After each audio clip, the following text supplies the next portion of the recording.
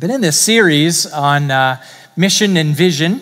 Today is sort of a vision message, but it's, you'll see where I'm going with it. Philippians chapter 3, verses 12 through 16 is our text for this morning. And if you have a Bible, I encourage you to follow along or find it in your phone app or whatever, and we'll read together. Philippians chapter 3, 12 through 16. Let's give attention to God's word as it is read. Not that I have already obtained this or am already perfect, but I press on to make it my own because Christ Jesus has made me his own. Brothers, I do not consider that I have made it my own, but one thing I do, forgetting what lies behind and straining forward to what lies ahead, I press on toward the goal for the prize of the upward call of God in Christ Jesus. Let those of us who are mature think this way. And if in anything you think otherwise, God will reveal that also to you. Only let us hold true to what we have attained. This is God's word. We thank him for it. I invite you to join me in a prayer. We're going to ask for the Lord's help in this time. Father, your word lies open before us, and it is the living and active truth. It has all authority because you have spoken it. And so, Father, all of us in this room are under it. We submit to it. What it says is true. What it tells us to do, we do. What it tells us to turn from, we turn from.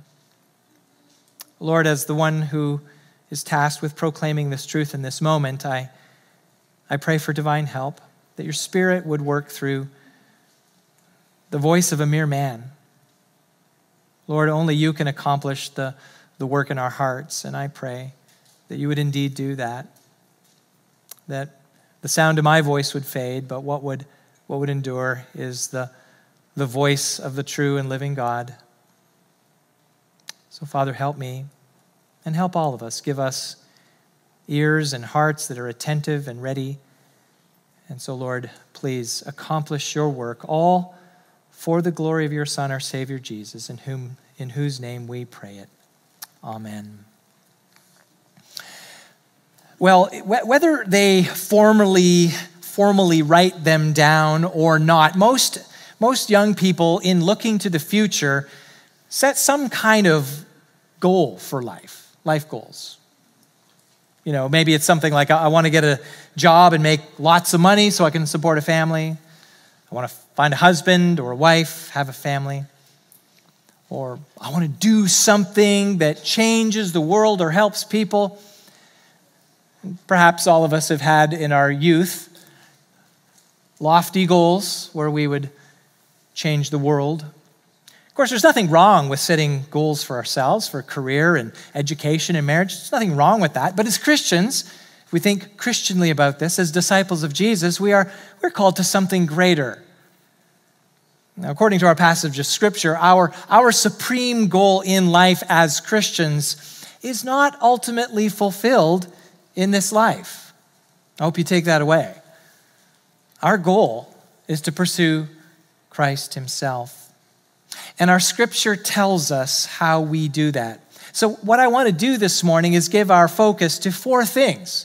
Simply four things that we must do as we pursue Christ. And I'm going to give 4 words or word statements that we'll use for an outline this morning. And this is where I'm going. Here's what we do as we are straining forward to pursue Christ.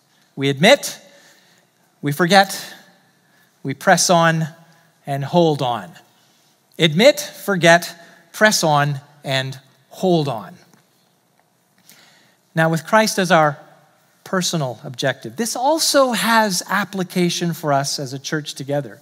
And I'll conclude and along the way include some things to think about as we move forward together in ministry. What does it mean to be part of Overland Hills Church, and where are we going as a church? Well, first of all, as we think about straining forward to Christ, first heading I have here is admit. Admit.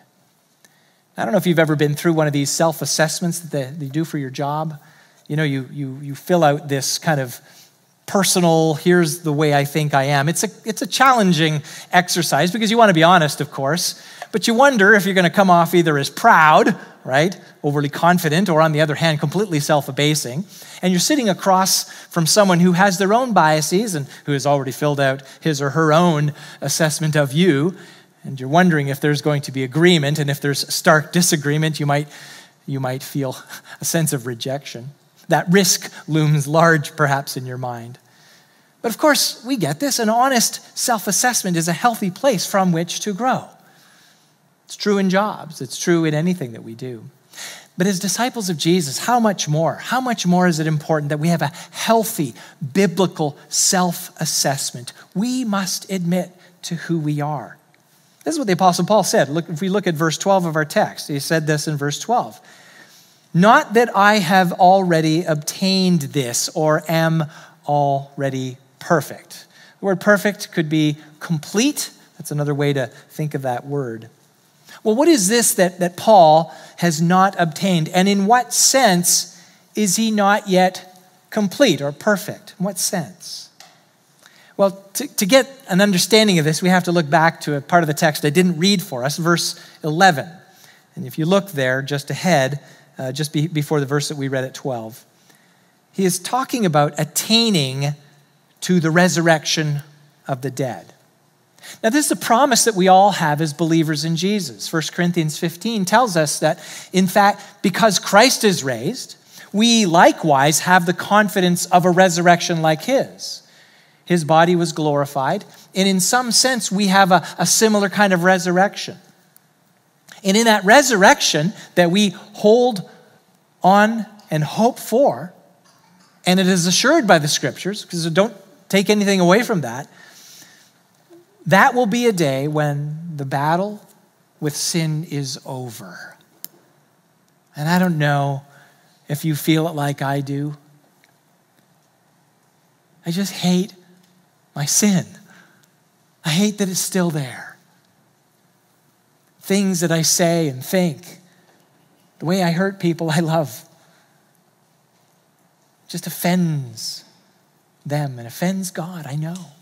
I hate my sin. Long for that day when we don't do battle with it anymore. The rebellion is fully and finally defeated.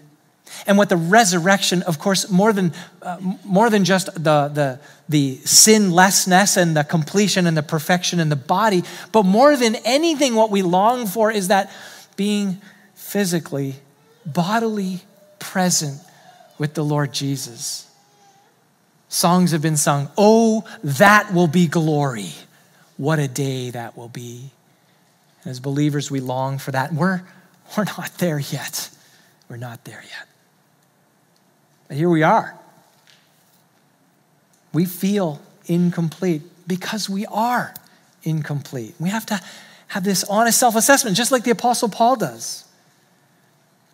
Now, it is true for us as believers that because of the cross, and we can hang on to this, because of the cross, the eternal consequence of sin has been taken away. There won't be any condemnation. We have been counted by faith in Jesus for who he is and what he has accomplished for us at the cross. We have been counted righteous in God's sight. But we feel this tension, don't we? Every day we feel the tension between what the Bible says we are in Christ and our experience. Martin Luther, the reformer, he had a formula to describe our incompleteness, and I'm going to give it to you in Latin. Perhaps some of you have heard it. It's simul justus et peccator. I mean, you may not care what that means, but it kind of rings. It means this: at the same time, just and sinner. You know, as he was contemplating what it meant that the righteous shall live by faith, he came up with this formula. Yeah, the Bible says we're righteous, but at the same time, still sinner. And so what this means is that even though the power of sin has been destroyed, meaning we don't have to sin, brothers and sisters in Christ, we don't have to sin. Yet, the reality is, and the Apostle Paul speaks of this, the reality is that while we battle against it, sometimes we lose those battles. And John The Apostle John assumes this in his first letter. He says in 1 John 1:8, if we say we have no sin, we deceive ourselves and the truth is not in us. But then he gives us this hope and the remedy for it. Brothers and sisters in Christ, this is what we hang on to. If we confess our sins, he is faithful and just to forgive us our sins and to cleanse us from all unrighteousness. If we say we have not sinned, we make him a liar and his word is not in us. So John gets it. Paul gets it. Sin is insidious. And we have to admit this. Even our most righteous acts are tinged with sin in some way. And I can stand here before you and preach, but somehow the thought and even the moments happen where I have a desire to please you more than God. Sin creeps in, makes us blind to our own deficiencies. So what do? We admit we're not complete. But then it says in verse 12, the Apostle Paul says, I press on to make it my own. Why? Because Christ Jesus has made me his own. Christ has made us his own. He, at the cross, he absorbed our condemnation. Romans 8:1, I touched on this already. There is therefore now no condemnation for those who are in Christ Jesus, for the law of the Spirit, the principle of the Spirit, the fact of the working of the Holy Spirit has set you free in Christ Jesus from the law or the principle of sin and death. So we are free, brothers and sisters. We are free from the eternal consequence of sin, and we are free from its power in the present. So believer in Jesus, rest in this truth. We admit who we are, but rest in the truth. Christ has made us his own.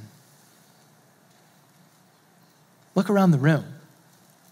It's okay to do that. I mean, that's why we're together in this place, right? Look around the room. Think of church members here, and think of the ones who cannot be here, who are streaming. We're not a perfect people, are we? But Christ has made us his own. So then it follows that we're not a perfect church. Someone once said this, perhaps you heard it. If you find a perfect church, don't join it, because then it won't be perfect anymore, right? We get how that works. But we're a collection of people that Jesus has made his own. People who have been counted righteous, not because of any of us have achieved it, we have not, but because Jesus has gifted it. So we're imperfect members, we're imperfect pastors, and we're not as impressive as some mega church with a famous pastor whose sermons are on the radio. What do we do with this realization? We come back to the fact that God has put us together in this church. And what we have to do, brothers and sisters, is help each other realize that Christ Jesus has made us his own. Jesus owns us individually, and he owns us collectively. Let's remind each other of that. Admit what we are. We're not perfect. We are not complete. Second, forget. It's the second thing we do, is forget. Now, if I forget my wife's birthday, if I forget our anniversary, if I forget to do something I said I would do, not a good thing. Forgetting what you learned in the course at precisely the time that you're taking the exam, not good. Forgetting to pay rent or mortgage, not good. Forgetting to set the alarm, well, I think you get it. Forgetting is generally not good, except for here in our text. And I want you to look again at verse 13. Paul says, but one thing I do, forgetting what lies behind. Now, that one thing is a package really of two things that work together, forgetting and straining forward. But we're going to look at the first part of it. One thing I do, forgetting what lies behind. Now, forgetting is not the eradication of the knowledge from my mind. Rather, it's a kind of forgetting that the thing that lies behind no longer controls the present. That's important. It's the reality that the thing that's there that was behind me no longer controls the present.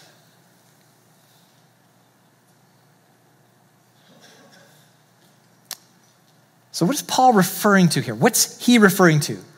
He's got to have some personal experience here. Now, earlier in the chapter, Paul warned, you can look behind, prior to this section, but I'll just tell you what it deals with there. Paul warned against these people we can call them Judaizers. And these were people who professed to believe in Christ, but what they did was that they demanded obedience to Jewish ceremonial law as a precondition of righteousness before God. Yes, they would say, yes, you believe in Jesus, but we still got to do the Jewish stuff.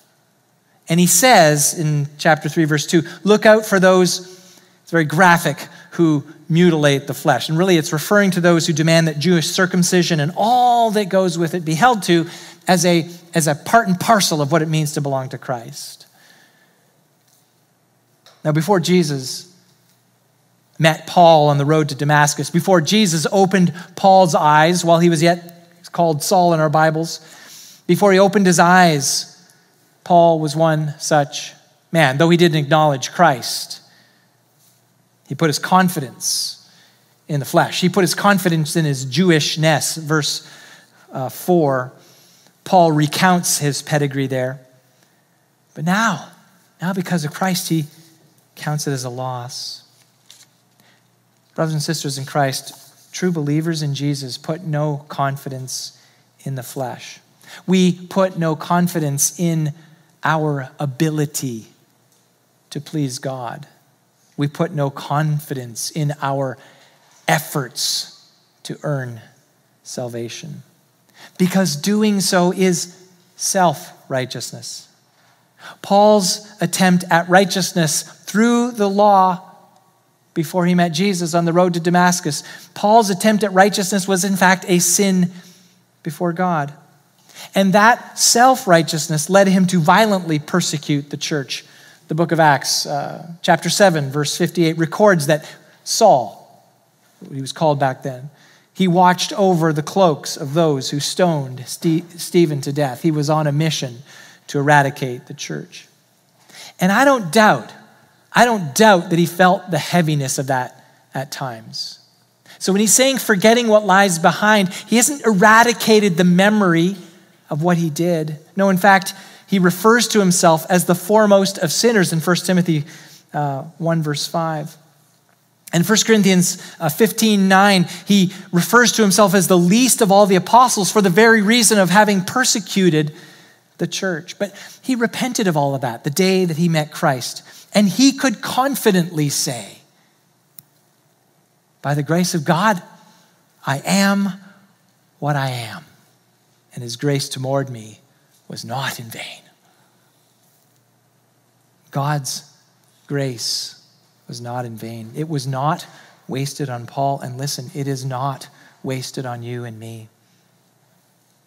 So for us to move forward, we likewise must repent of our self-righteousness.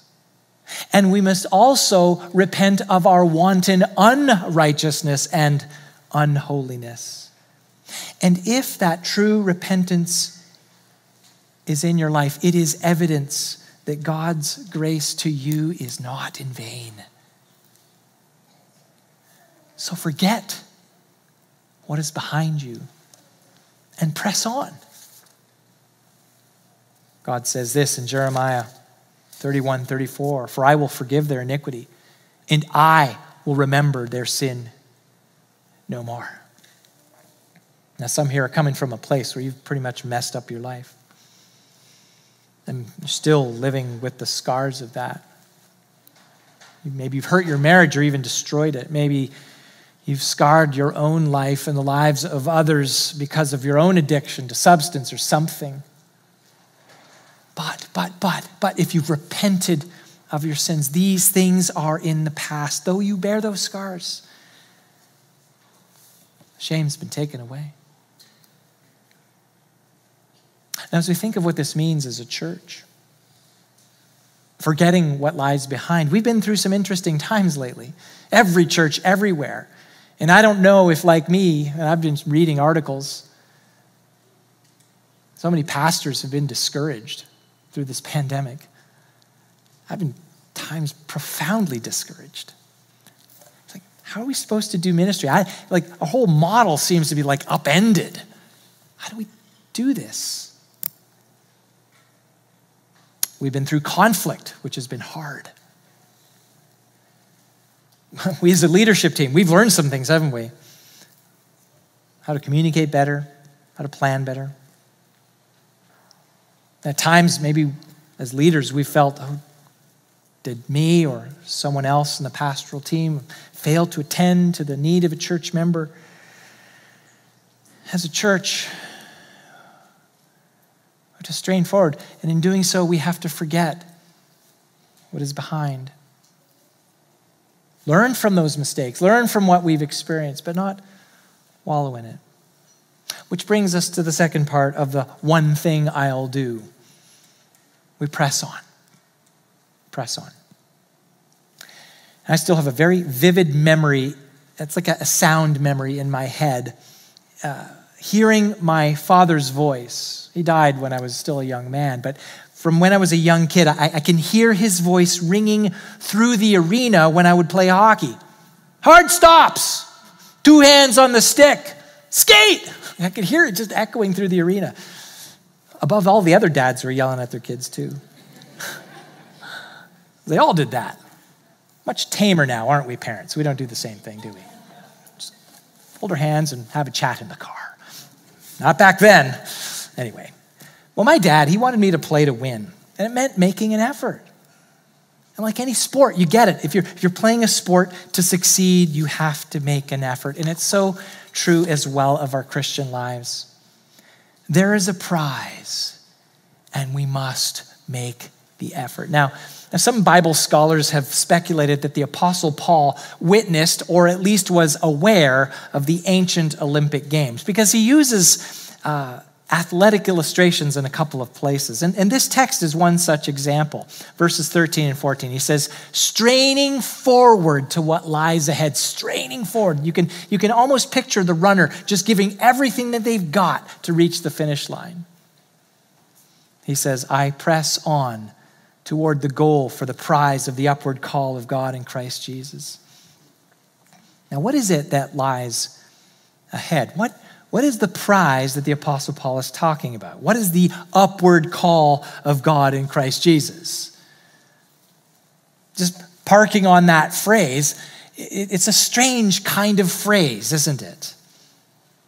Well, we have to look back. Verses 10 and 11 give us a picture there. That upward call of God in Christ Jesus. The upward call, so upward where Christ is, seated at the right hand of God.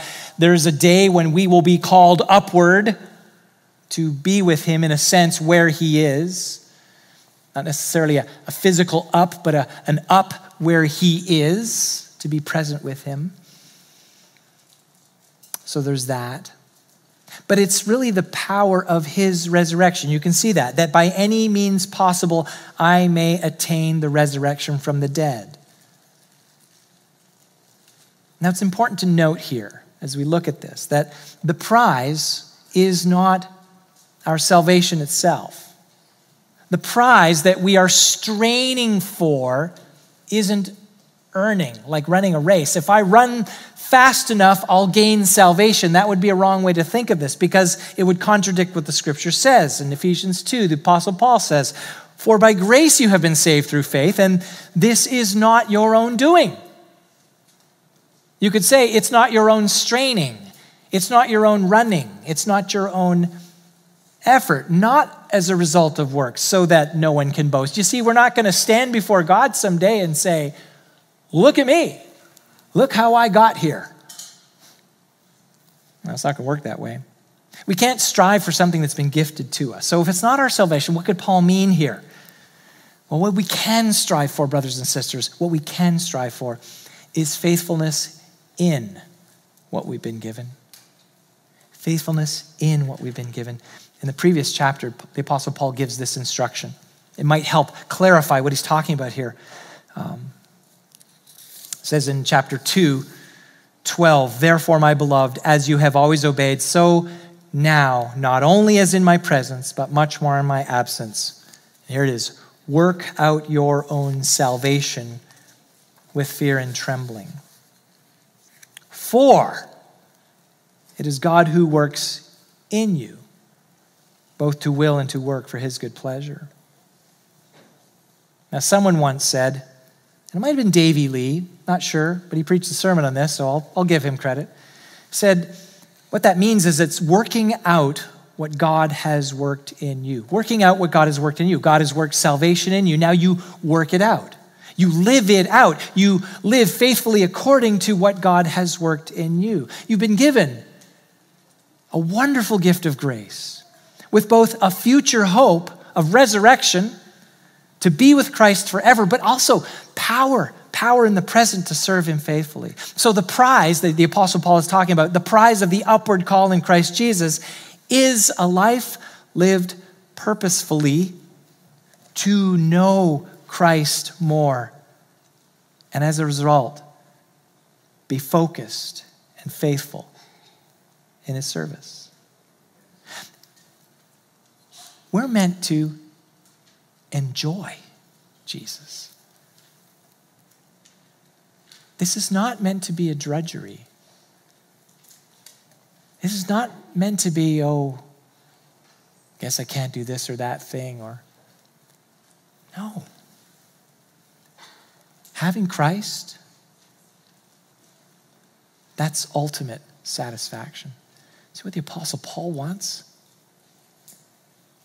Is that satisfaction in Jesus to be all-consuming. And each and every day we're presented with things that offer a measure of satisfaction, but they're garbage. Only Christ himself offers that satisfaction. But it takes effort. We've been given salvation. Now, make an effort. The Apostle Paul says this to Timothy in his instruction. He says, using this military imagery, no soldier gets entangled in civilian pursuits, since his aim is to please the one who enlisted him. An athlete is not crowned unless he competes according to the rules. It's the hardworking farmer who ought to have the first share of the crops. You see these illustrations, military, athletic, agrarian. You got to do something. Now, we live in a pretty affluent society. It's so easy to get accustomed to stuff and comfort. Man, I feel this. Living here in one of the wealthiest, most well-to-do cities in the entire nation. Boy, we can get used to stuff and comfort, can't we? We have to take stock. We have to press on. We have to live like Christ matters. So let me ask you, and I'm even asking myself, are you pressing on? Are you working out your own salvation? Are you living purposefully for Christ? Are you getting entangled in civilian pursuits?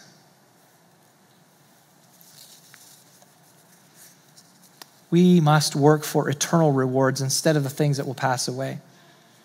We have to work for treasures in heaven instead of the 401k. We should pursue holiness instead of satisfying the cravings of our flesh. We pray for the character of Christ to be evident in our lives and in our fellow church members and family. We pray for the fruit of Spirit to be formed in us, that we would love, that we have love, that we would have peace, joy, patience, kindness, gentleness, meekness, self-control. And then we would run away from things that tempt us to lust, greed, and pride. Brothers and sisters, let's run, let's strive, let's help each other press on. And we do this by filling up with Christ. That's why we're here. We fill up with his word. That's why we attend to the preaching and the teaching of the word. We confess when we fail. We pray for grace to obey. We stay in fellowship with the church body. We press on. Writer of Hebrews says this, let us also lay aside every weight and sin which clings so closely and run with endurance the race that is set before us. How? Looking to Jesus. Looking to Jesus, the the founder and perfecter of our faith, who for the joy that was set before him, hear that joy. He endured the cross, despising the shame, and is seated at the right hand of the throne of God. Look to Jesus. Let's help each other look to Jesus. We do this together to point each other to Christ. Well, finally, we must hold on. Hold on. Last weekend, we were out of town for my niece's wedding. And Kathy and I, we had coordinated our flights with Jacob and Leah and Haley so that we could all pitch in and help with Avery. He's 2. He likes to run away in the airport, we found out. He has no idea of the danger of getting lost. And we were there with a group effort to hold on to him. He is precious to us. At one point in time, he was giving Haley and Kathy a hard time. I just grabbed him. I said, Papa's going to hold you, and I'm squeezing you tight, and you're staying with me. He squirmed all the way down to the baggage claim, but it was fine. Thankfully, we brought him home. That which is precious, hang on to it, right? The same is true as disciples of Jesus. There's something that we need to keep close watch on, something that we have to hold on to. It's so precious that we must never let it go. Now, let me review. Straining forward means we admit what you are. That means that we forget what is behind and press on to gain Christ. That's what we're called to do. And the Apostle Paul says it's a mark of maturity to think this way. Verse 15 of our text. Let those of us who are mature think this way. And if anything you think otherwise, God will reveal that also to you. There's something so foundational, so essential. There's one thing that we must do to ensure that we keep going. Verse 16. Only let us hold true to what we have attained. Hold true, hold on. And what is that? It's the good news about Jesus. It's the gospel. We have to hold on to that because it's the foundation for everything. It's the reason for everything. It's the message that accomplishes everything of eternal importance. That's what the Apostle Paul said about this message. For I am not ashamed of the gospel, for it is the power of God for salvation to everyone who believes, to the Jew first and also to the Greek. For in it, the gospel, the righteousness of God is revealed from faith for faith. As it is written, the righteous shall live by faith. Now listen, as individuals, as a church, if we forget the gospel, if we do not continually come back to what Christ has done, we are in danger of moral compromise. Or the alternative,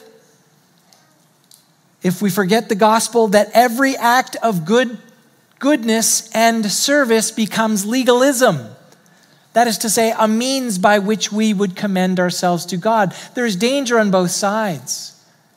Without the gospel, good works become a means of commending ourselves to God. Without the gospel, we're not even inclined towards good works. As a church, any straining forward, anything that we might pursue together, anything that we might do, it applies to us individually and it applies to us as a church. We have to hold on to the gospel. Our church website, in case you need any reminder, says we are a gospel-centered community. We put that up there to remind ourselves. As leaders, we want that there. Yes, that's what we do. We're proclaiming the gospel. Now, admit, forget, press on, hold on. That's what we do individually. And because we're a collection of people who must admit, forget, press on, and hold on, as a church, that has implications for us too. As individual disciples of Jesus, we are together straining forward to gain Christ. So as a church, We have to do some admitting. As a church, we have to understand it is by the grace of God that we are what we are. I mentioned it earlier, not that any of you is longing for this, but I'll tell you, pastors are tempted at it. We're not the famous megachurch. We don't make the news. That's okay. We must forget. There's some things that we need to put behind us. The conflict.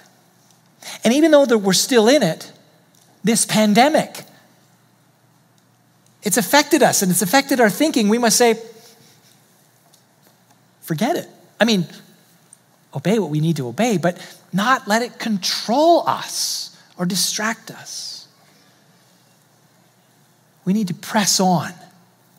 We need to be purposeful in ministry. And that takes effort. We should not stand still or be complacent. And I have been extraordinarily tempted to become complacent. I don't know if you feel that. I don't know what to do. It's a pandemic. Everything's different. Well, we can't do this. We can't do that. We can't. I feel it. But I'm reading this text and it's reminding me, no, we got to find a way to strain forward. What's the goal? What's the goal that we've got? We want to make disciples, leading people to become fully devoted followers of Jesus Christ. So we've got to ask ourselves, more importantly, we got to pray. Lord, how can we be more effective? Pray. Pray for God to form us and to use us, to give us what we need to serve him faithfully. And as we think about what it means to make disciples, pray. God, would you give us more people to baptize? And if he's going to give us more people to baptize, Lord, would you give us more opportunities for gospel sharing? And I've felt this lack in my own heart lately. I walk by total strangers and not feel a whit of compassion for the fact that they may be lost. It's convicting. Jesus looked over the crowds, looked over Jerusalem, and he saw that they were harassed and helpless like sheep without a shepherd. And he wept. He's grieved. I'm asking God to give me that grief, that longing to see lost people turn to him. I want my behavior to be changed towards them. As we strain forward, we want to multiply leaders. We want to raise up more pastors and missionaries and perhaps begin a pastoral internship, because those are all of the things that need to happen. I spent some time, it was a while ago now, a couple of years, maybe not that long, a year and a half ago, in a sabbatical. And I kind of came up with a little vision statement. I haven't shared this publicly. The elders know it. Multiplying disciples and ministries locally and beyond. And I just came up with that statement because that's what the book of Acts looked like. We want to multiply disciples and ministries locally and beyond.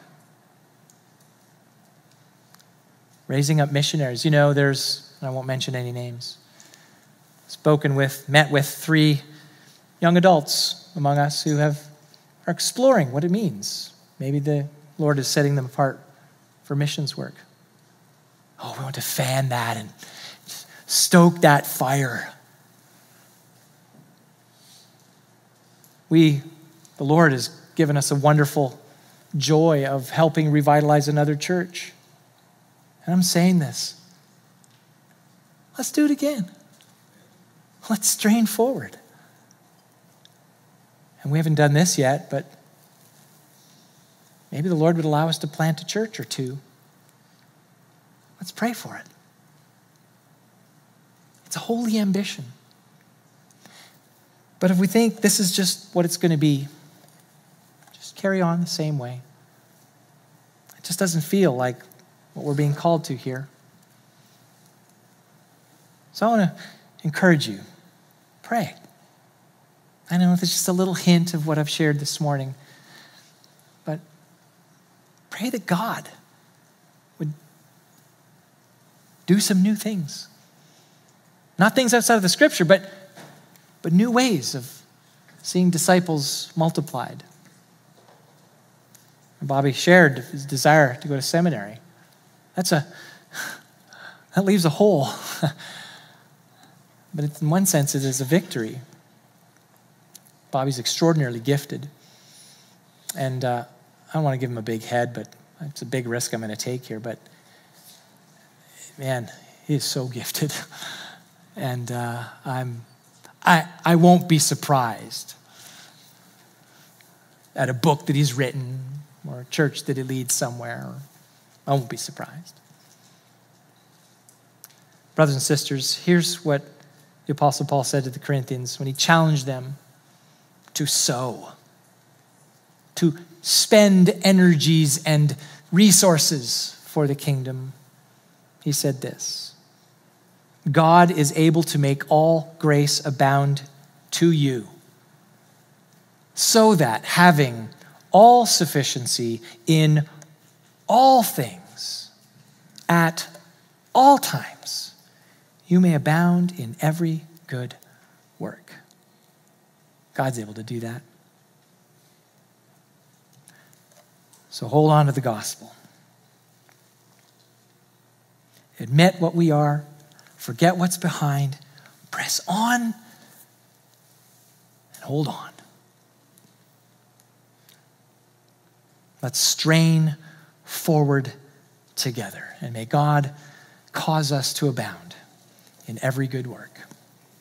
Amen. Let's pray. Father in heaven, we thank you for this word of yours. And Lord, we can move forward not because we're extraordinary or even particularly gifted. We can move forward because you empower us, and we long for that, Lord. So, Lord, mold us and make us and adjust us and change us and grow us. But we pray, accomplish your good work through us. Lord, no pandemic is going to stop you. No conflict that we experience is going to thwart your plans. No one of us will stand in the way of you doing great things. And we pray that you would indeed use us to that end. That way, that we may all together give glory to the Lord Jesus Christ, for whom all this exists. For from him and through him and to him are all things. To him be glory forever.